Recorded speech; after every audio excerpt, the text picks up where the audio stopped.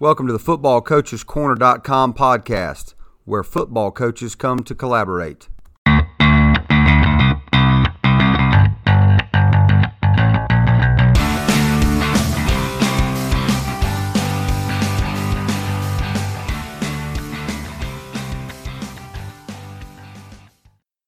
Today's podcast, we're going to reach into our mailbag and answer some questions from our listeners. This is Mark Holcomb, the Football Coaches Corner podcast.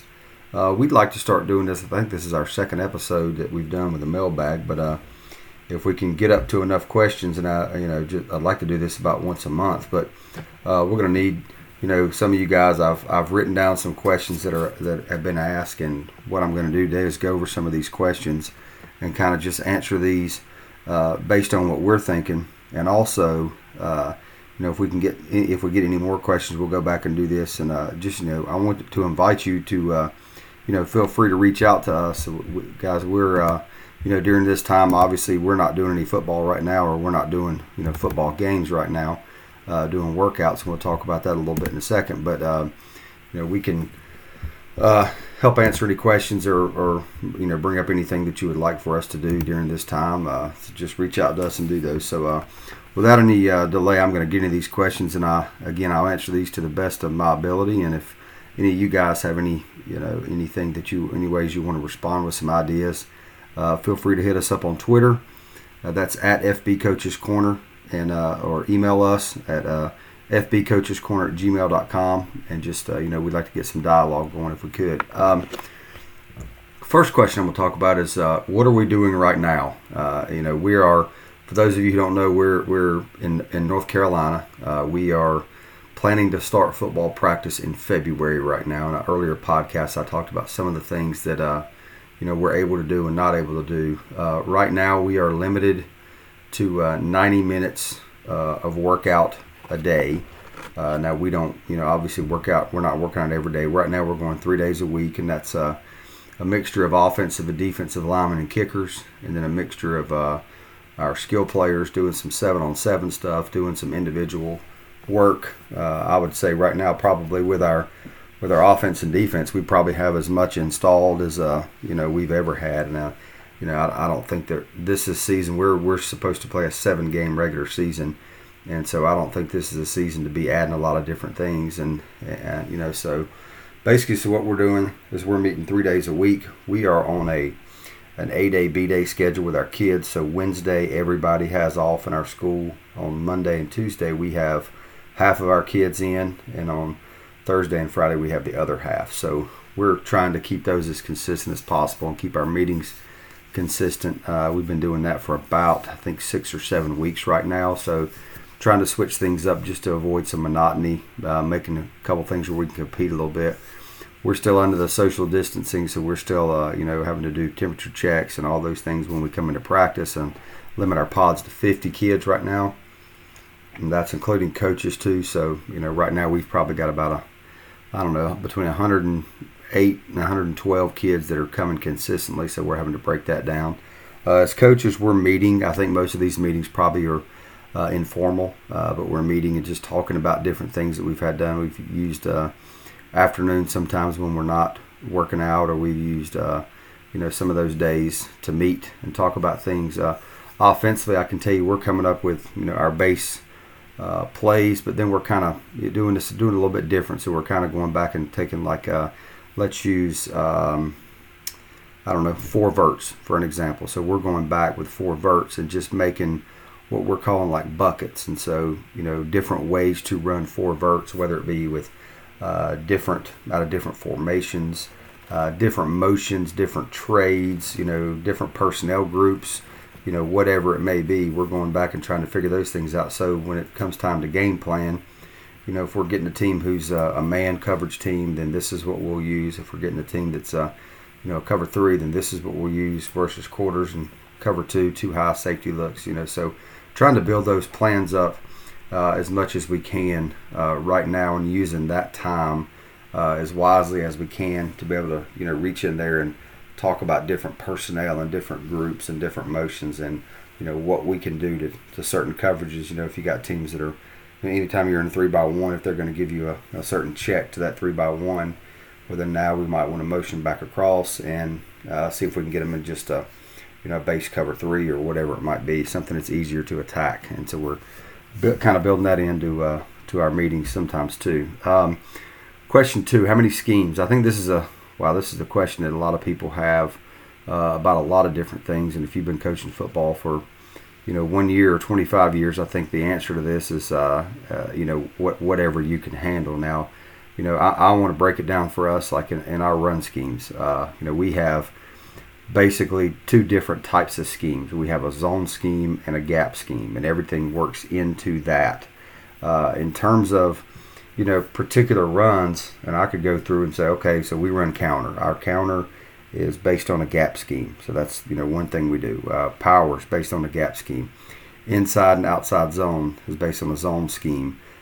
We do some pin pull depending on who we're playing and what front we're getting, so that would be a gap scheme. But in terms of the number of plays, we try to keep that down to a minimum. If we're going to tag something, it's not going to change much for the offensive line up front and doing those things. So I would say if I had to be pick a final answer here, I would say if you've got between 4 and 6 run schemes, I think you're probably good. If you get above 6 right now with the way we're doing things, I think that you're going to get some diminishing returns. So I think you got to be careful about that, and you got to be careful with your tags. Your tags have to go over from one to the other. So if you're going to run a bluff tag with your zone, then I think you got to fit that bluff tag in somewhere else. Maybe it's in your counter. Maybe you run dart.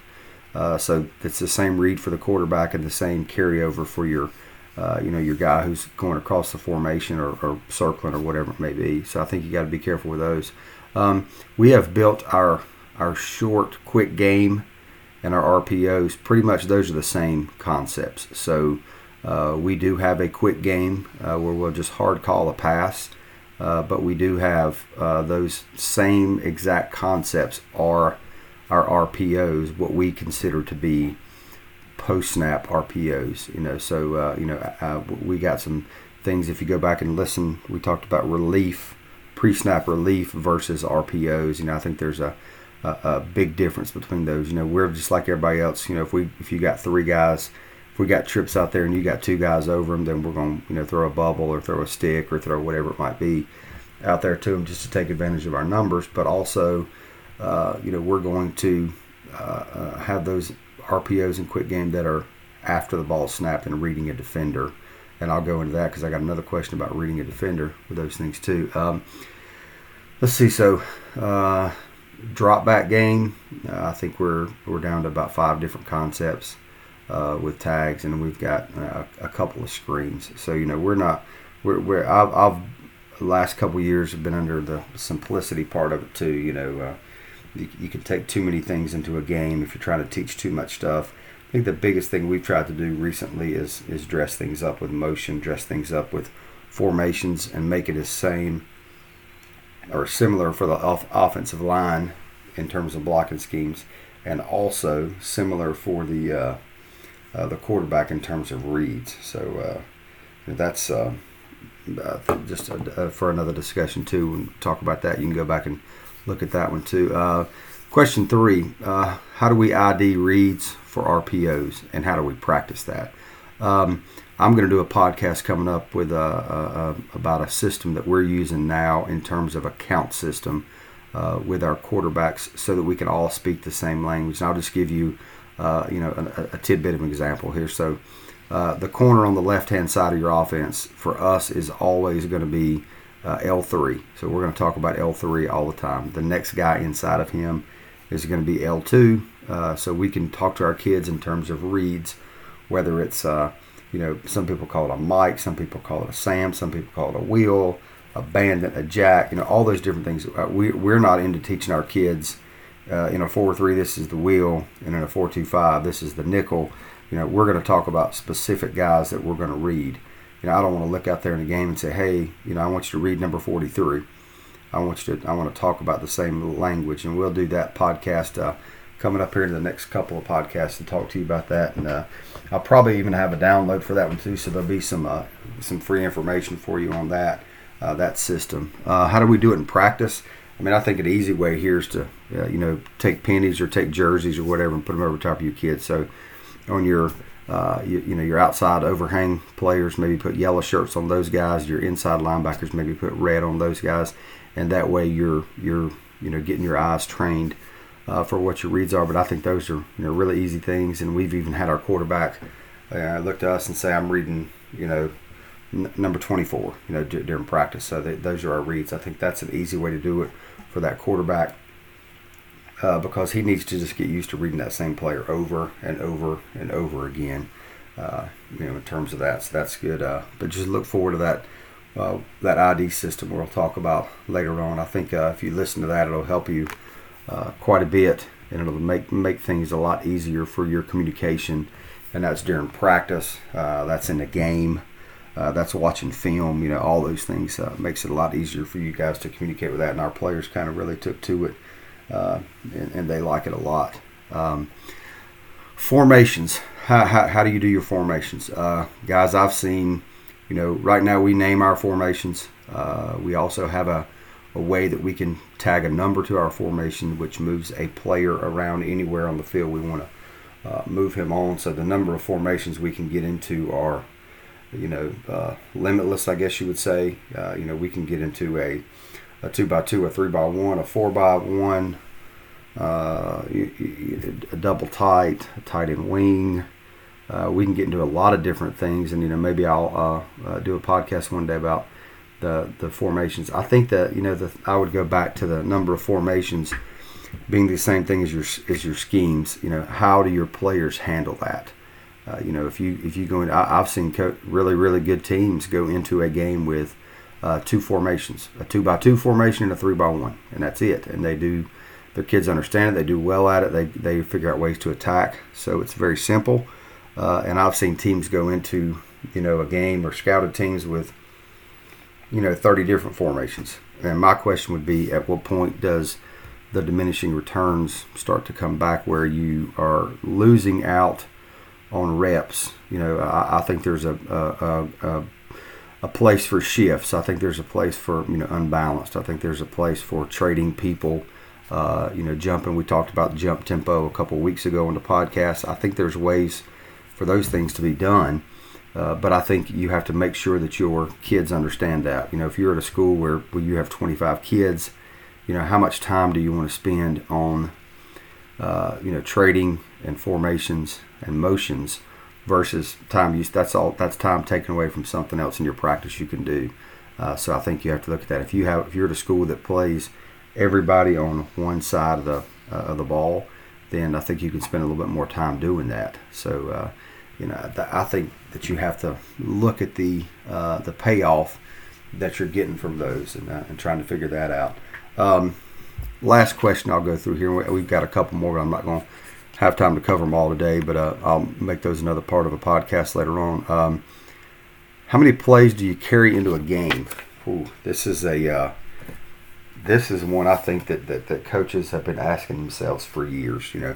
At what point is too many plays? Now I hear guys say, 25 plays, and that's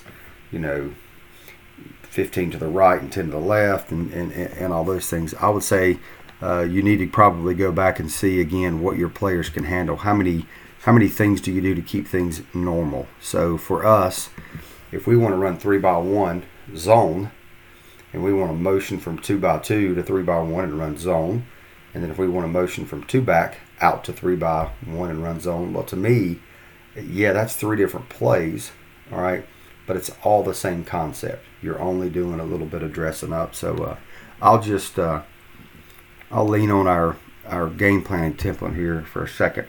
Let me pull that up and just go over some of the things that we have for on our game planning template. Now, this is just for those of you, we've had a lot of people look at this and purchase this, but for those of you who don't know anything about it, this is a template that gives you the ability to type your scripts and all your call sheets in one form. So as soon as you fill in your plays, your scripts are good Monday through Thursday, and your game plan sheet is there for Friday. So on our game plan sheet, we have 12 openers, and I think I think you have to go back and look and see, okay, how many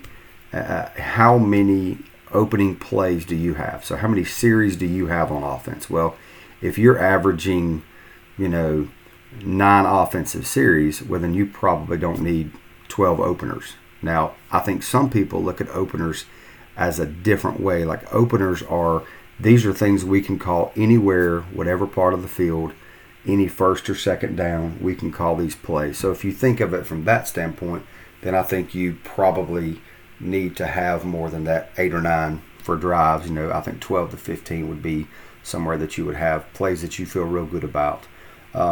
We also have broken our play sheet down into a black zone. Now, black zone is, the -10, the coming out area. Now, guys, here's where I would tell you to say, all right, so your black zone, your plays that you need to get yards, so you can, all you're trying to do here in the black zone is get a first down, or at least give yourself room to punt and not standing on the back line of the end zone.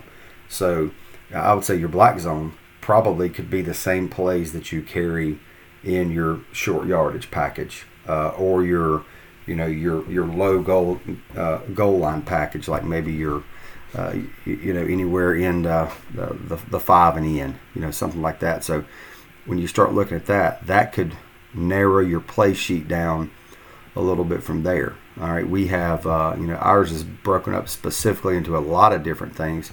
But to be honest with you, a lot of these carry over. So our black zone, our inside the 10 coming out, our red zone or our low red zone, inside the 10 going in, our third and short, and our fourth down plays are probably going to be very similar.